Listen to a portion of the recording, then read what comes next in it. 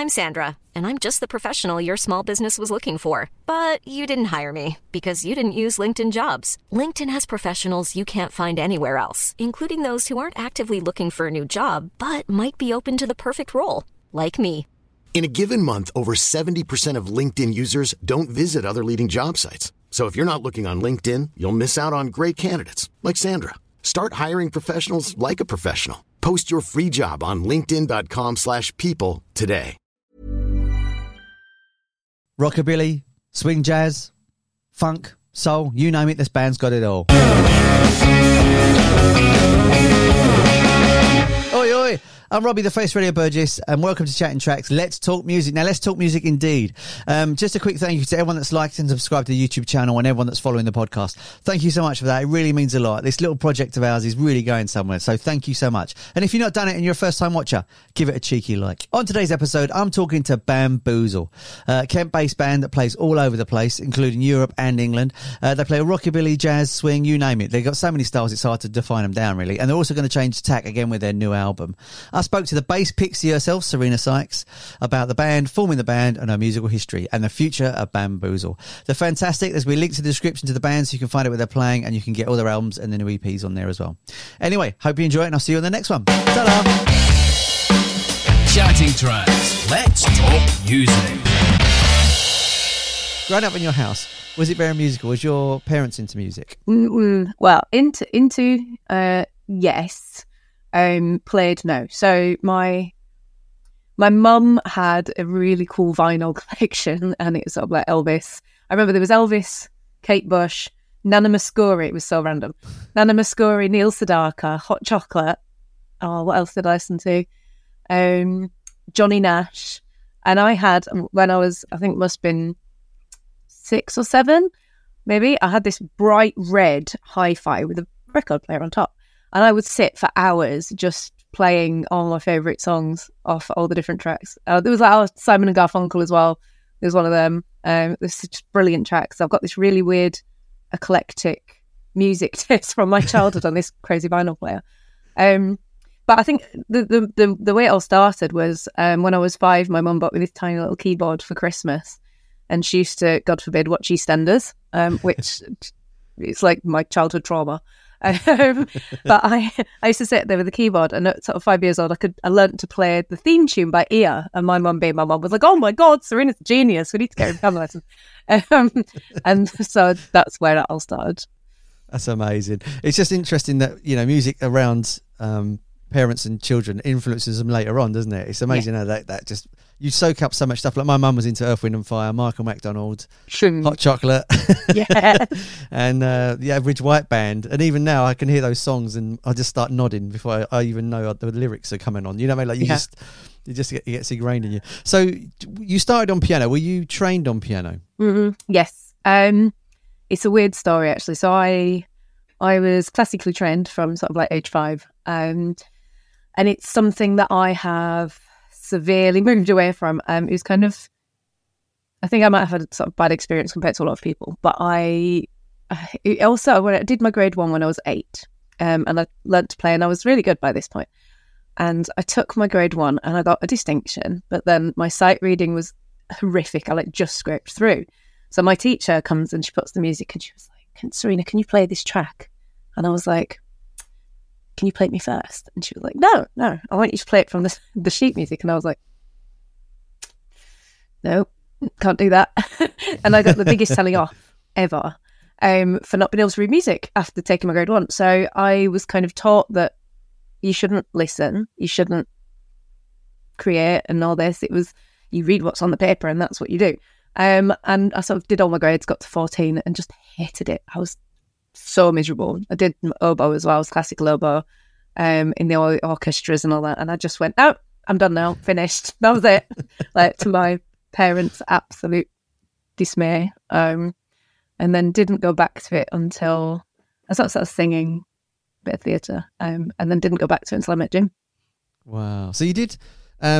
So I take it this is you sort of just leaving school at this point. Was you playing in bands at all, or you literally just moved away from music completely? No, I just moved away. I did some solo stuff for a short while, which kind of for me felt a bit like glorified karaoke, and it just wasn't hitting the spot.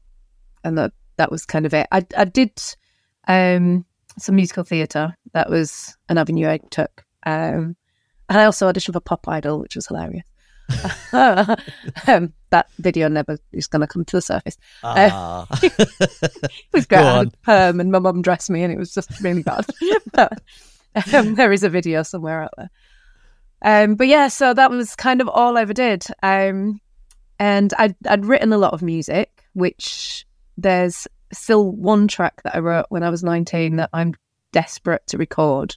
And it's just finding the right situation. But maybe one day that'll come out.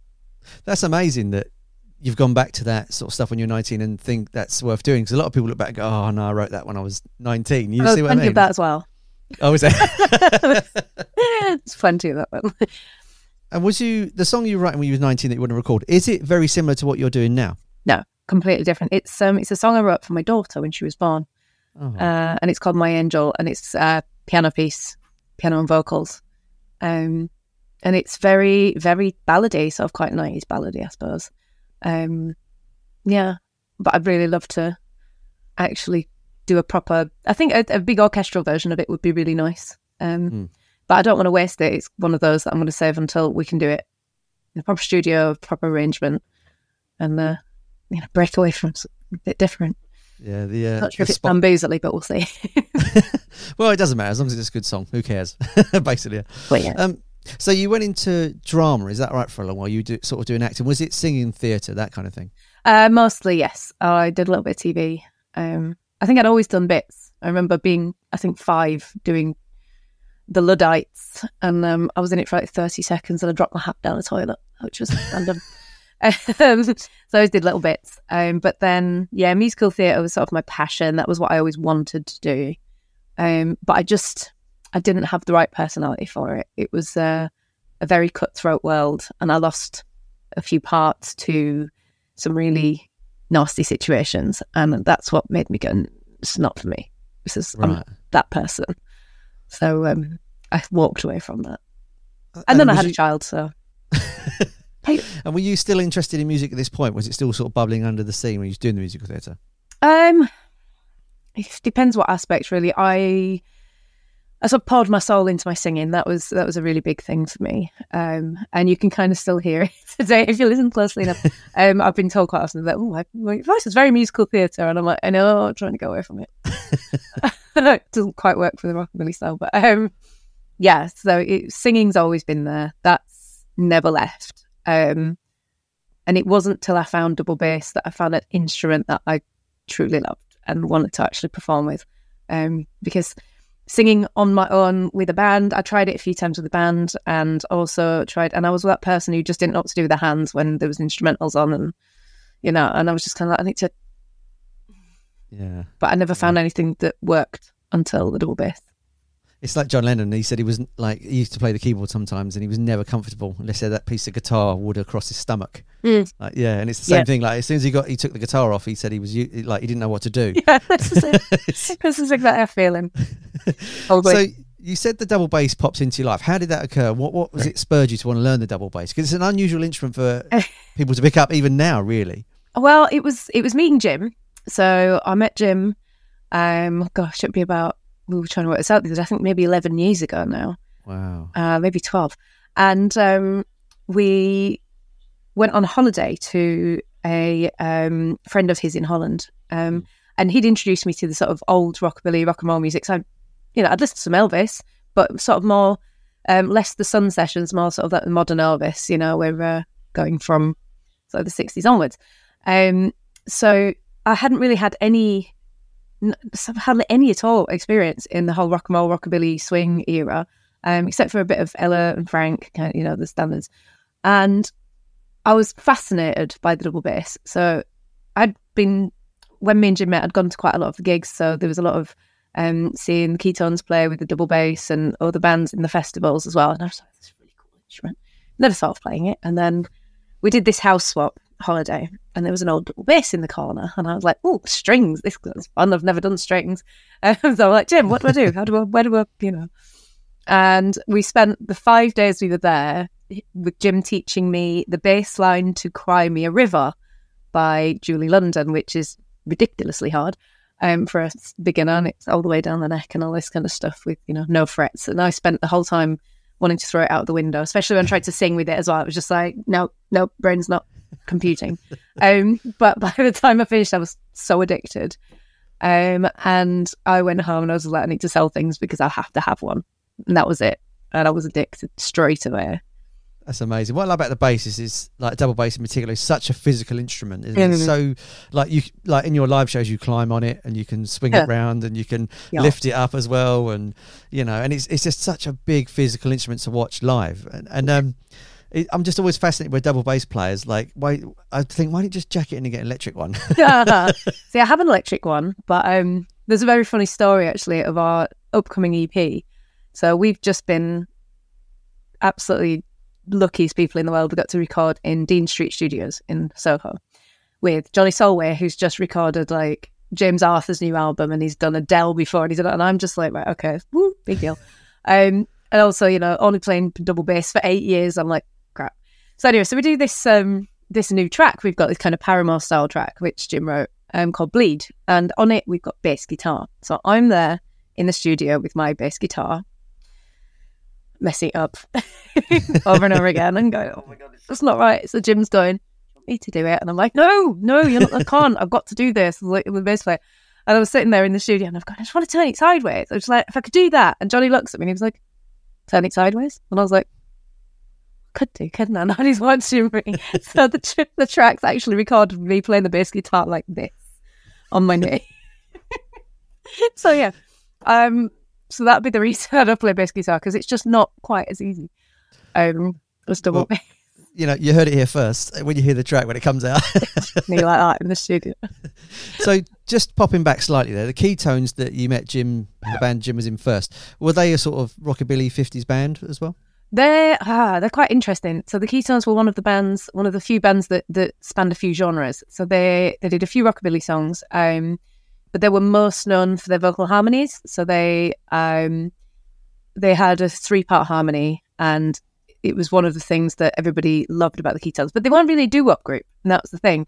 So they had a nice variety of what they did, but their harmonies were just stunning, and that was sort of something that Jim brought to the fold. He's even now just incredible with harmonies, like absolutely incredible. And it's one of those things that me and Jack's both write. We both do harmonies, and it'll get to the point where we're like, oh, we've got this song, got some harmonies. Jim, what do you think? And he'll be like, should we try this one instead? I'm like, oh, okay. And he just kind of upgrades things this little bit. But he's amazing. I mean, not only can he shred on the guitar, but he can sing harmonies while he's doing it. I know. He's the double threat. We actually got a comment the other day about Jim, which was, so we've had a rhythm guitarist play with us, and somebody said, it is different. So I'm not entirely sure if I like the change in the sound. And I was like, oh, okay, well, this is cool. Love the feedback. I was like, what is it? And he was like, well, Jim's not playing as much. And he said, that's what attracted me to your band, that Jim almost plays like he's 2 guitars all on his own. And now he's not really able to do that. And I was like, that's, yeah. No, that. I mean, it says a lot about Jim's skill level on the guitar. He's just one of those that's so completely underrated by himself. Yeah. Whereas I'm always saying to him, oh my God, you're like one of the best in Europe. And he's like, no. And I'm like, yes, Jim. Yeah, he really is. He really is. He's incredible. You're right. He's very unassuming as a person. Like, I've been around guitar players my entire life, and my stepdad's an amazing guitar player, just like Jim. And when you hear a really good player, you just hear it, don't you? You just go, that player's got it. Yeah. I mean, even 10 years on, we'll be on stage and he'll just bring in a little something new, and I'll be like, just 10 years, he still manages to surprise me even now. We play together, almost every day. He's brilliant. So was it the Keytones were naturally winding up and sort of Bamboozle got together? How did the band form? It's very controversial. Sorry. So I think the best way to describe it is I think they had different goals for their careers. I think the other guys in the Keytones were quite happy with continuing because they've been around since the 80s, and they've got a lot of popular songs, and they were all they were very successful. So they were the other guys were really enjoying what they were doing, touring, playing the old songs. And I think Jim was musically wanted a new challenge. I think he needed to do something new, something different, and stretch what he could do. Because obviously he's the person who he will sit. He was talking about going on holiday in February for 2 weeks, and he was like, "Oh, then he's going, and obviously take my guitar because I can't not take my guitar. So he'll go on holiday and he will practice for 2 weeks. That will be Jim's holiday." So he's that person who, and he just needed something new. Yeah. And I think it was sad for a lot of people. There's a lot of people who still to this day really miss the keytones. But it was the right decision for him at the time. That's fair enough. And then, so you get Bamboozle together. How long have you been playing bass at this point? 2 years, I think. 2 years. So you're still relatively a new player joining a band, with a guy that's been just come off a band that's quite successful. Right. Was there ever a sort of thought where you thought maybe I shouldn't play bass and get someone else in because...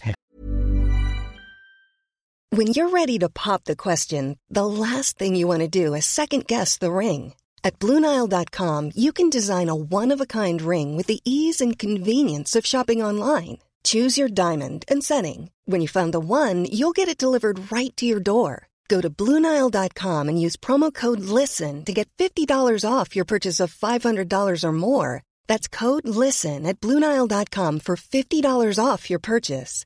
BlueNile.com, code LISTEN. Millions of people have lost weight with personalized plans from Noom. Like Evan, who can't stand salads and still lost 50 pounds. Salads generally for most people are the easy button, right? For me, that wasn't an option. I never really was a salad guy. That's just not who I am. But Noom worked for me. Get your personalized plan today at Noom.com. Real Noom user compensated to provide their story.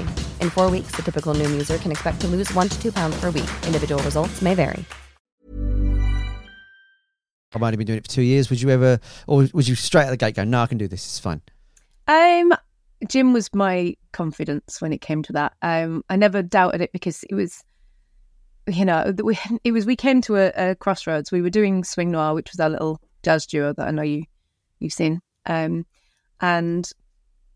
I was in university, about to go into my third year for psychology, and Jim was, we'd been doing all this kind of stuff and it was going really well. And Jim was with two bands, so it was Ketones and Hullabaloo. And we'd talked and he'd said that he really wanted to do something new. And we got to the point where it was like, well, now's the time we need to decide if we do this. And so I said to him, I said, right, if you could do one thing, what would it be? And then he was like, actually, it actually started out with, we wanted to do a Western swing band. So that's kind of what he was interested in at the time. It's obviously evolved hugely since then. But, and I was like, should we do it then? And he sort of, he gave me the confidence. So yeah, this would be great. And we'd done some jam nights and things like that with the slap bass. And I think I learnt very well in stage school and performing that I'm good at faking it. If you just pull the right faces, nobody listens too hard. And Jim's good enough to drag me along with him. So that was how we got away with it for the first few years. That's amazing. So the first album you got together, that was, what was the first album called? We've only done one album so far. We've done an EP and an album. Okay. So the first album, which was 2020, I think, was Retrograde. And was it right? You wrote 8 songs on there? I have no idea, actually. There's between us, there might be. What have we got? We've got Toxic Now, My Daddy's Girl, Rockin' Man, Ice Cold Beer, Just Like You. So that's 3, 4. If I'm right, you wrote 8 and you did 2 covers. If that's right. So I think between me and Jim, there was 8 originals and then 2 covers. So writing those songs, were they songs from sort of backlog songs, or were you writing them fresh to do the album with them? Pretty much fresh. So we'd been sort of writing them over time. One of the songs, Ice Cold Beer, was one that we recorded for our first EP, and actually we've recorded it again for our next EP. There's a reason behind it, there's a story behind it. But so most of them, they were just kind of a work in progress, and a couple of them were very much under ready for that album, which we do have plans to actually re-record quite a few of the things that we've done before with the new stuff we've got, like Dean Street and whole people behind us in sort of how we hoped they'd be sort of envisioned in the long run. So yeah, it was kind of just it was definitely under ready, and you know, a lot of it I was always very new to the whole thing of writing, recording, so we learned so much just by recording that album and getting it out there, and it sort of gave us what we needed to figure out what the first proper step would be, I suppose. I mean, I like it as an album. I think it's got a lovely sound to it. And until you said it was underprepared, I wouldn't have known that. I think no, there's some songs that were very, very underprepared. I think one of them I finished in the studio. Yeah, really. So, yeah. But it's just nice to hear like that sort of old style done, like as in recorded in a fresh sound as well. That's really, really nice as well. So you've got sort of more tones on the bass where, you know, the bass back in the 50s would just cut out and you wouldn't get a lot of it, only the high end. So it was nice that the double bass was treated as a serious instrument in the album. Yeah, that was fantastic. It's again, we've said with the new recording we've got coming out, it sounds amazing. Johnny's done such a great job of the bass. So yeah, it's always lovely to hear it recorded well. So the album comes out and you were gigging the album quite a bit. The gig scene back then, was it bigger than it is now? I mean, that was only in 2020, so no, because it was after COVID. It was horrific. It was so bad.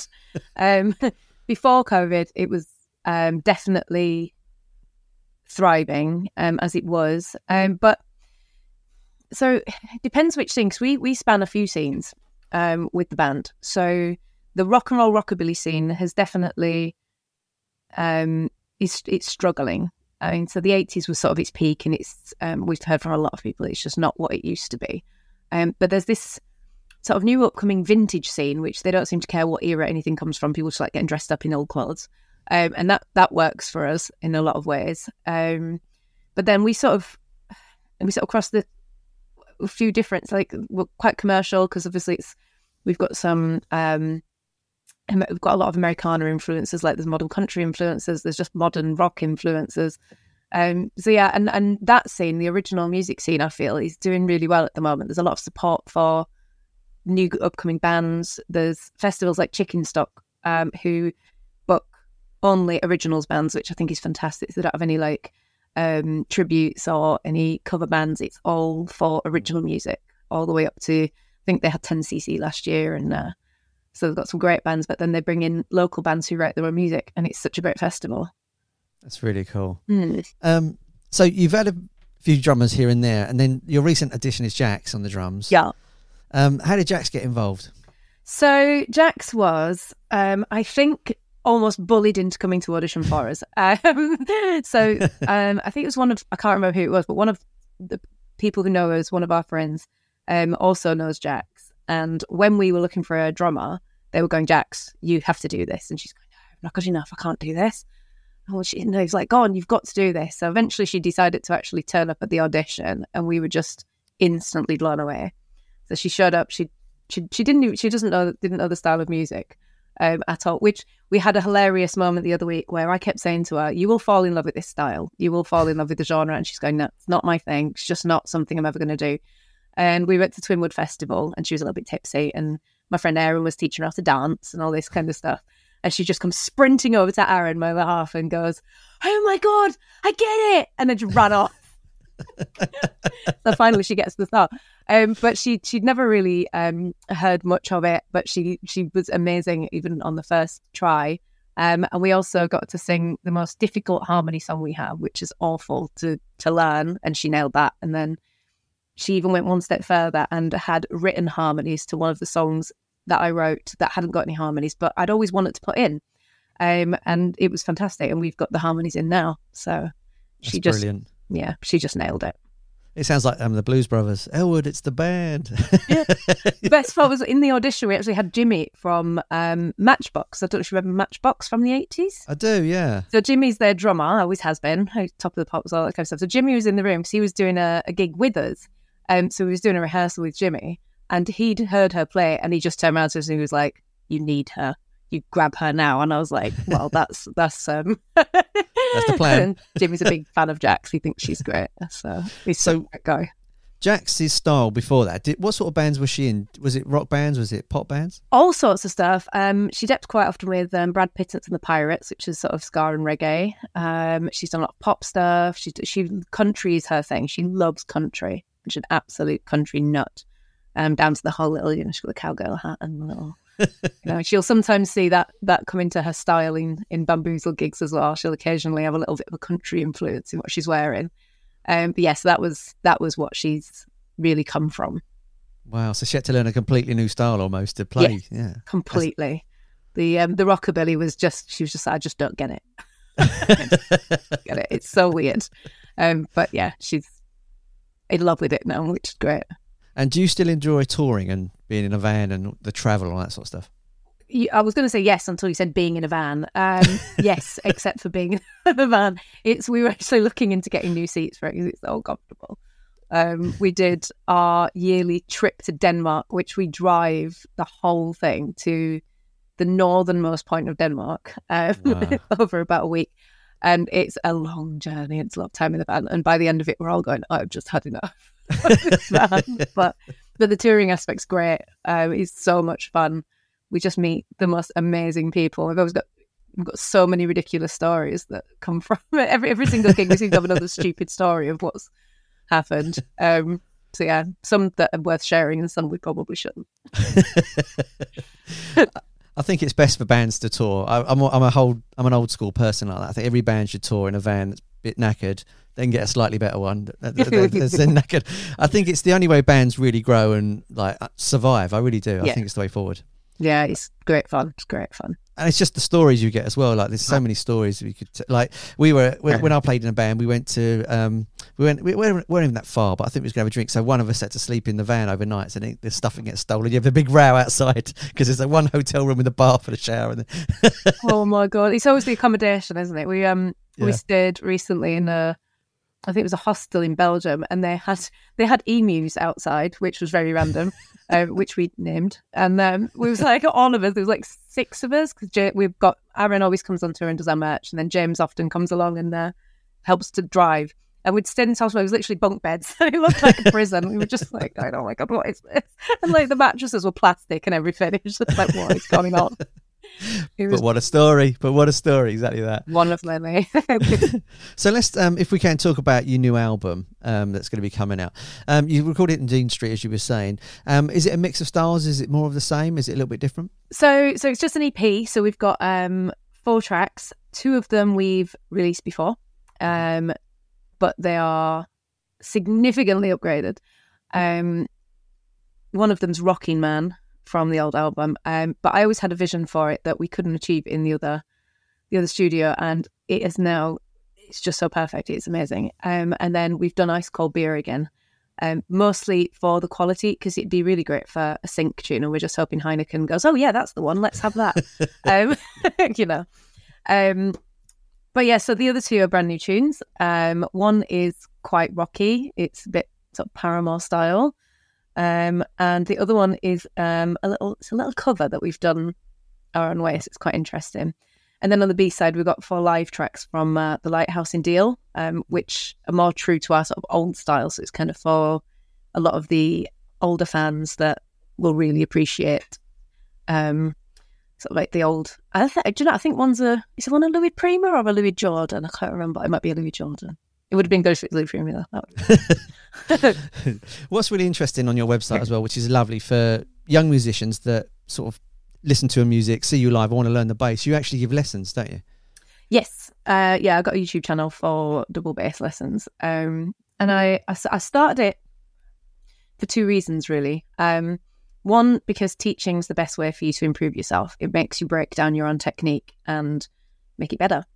And 2, because when I started learning the double bass, there was nothing out there. I was really fortunate to have a couple of wonderful people like Steve Whitehouse show me some of the basics and some really cool tricks and how to improve on my technique.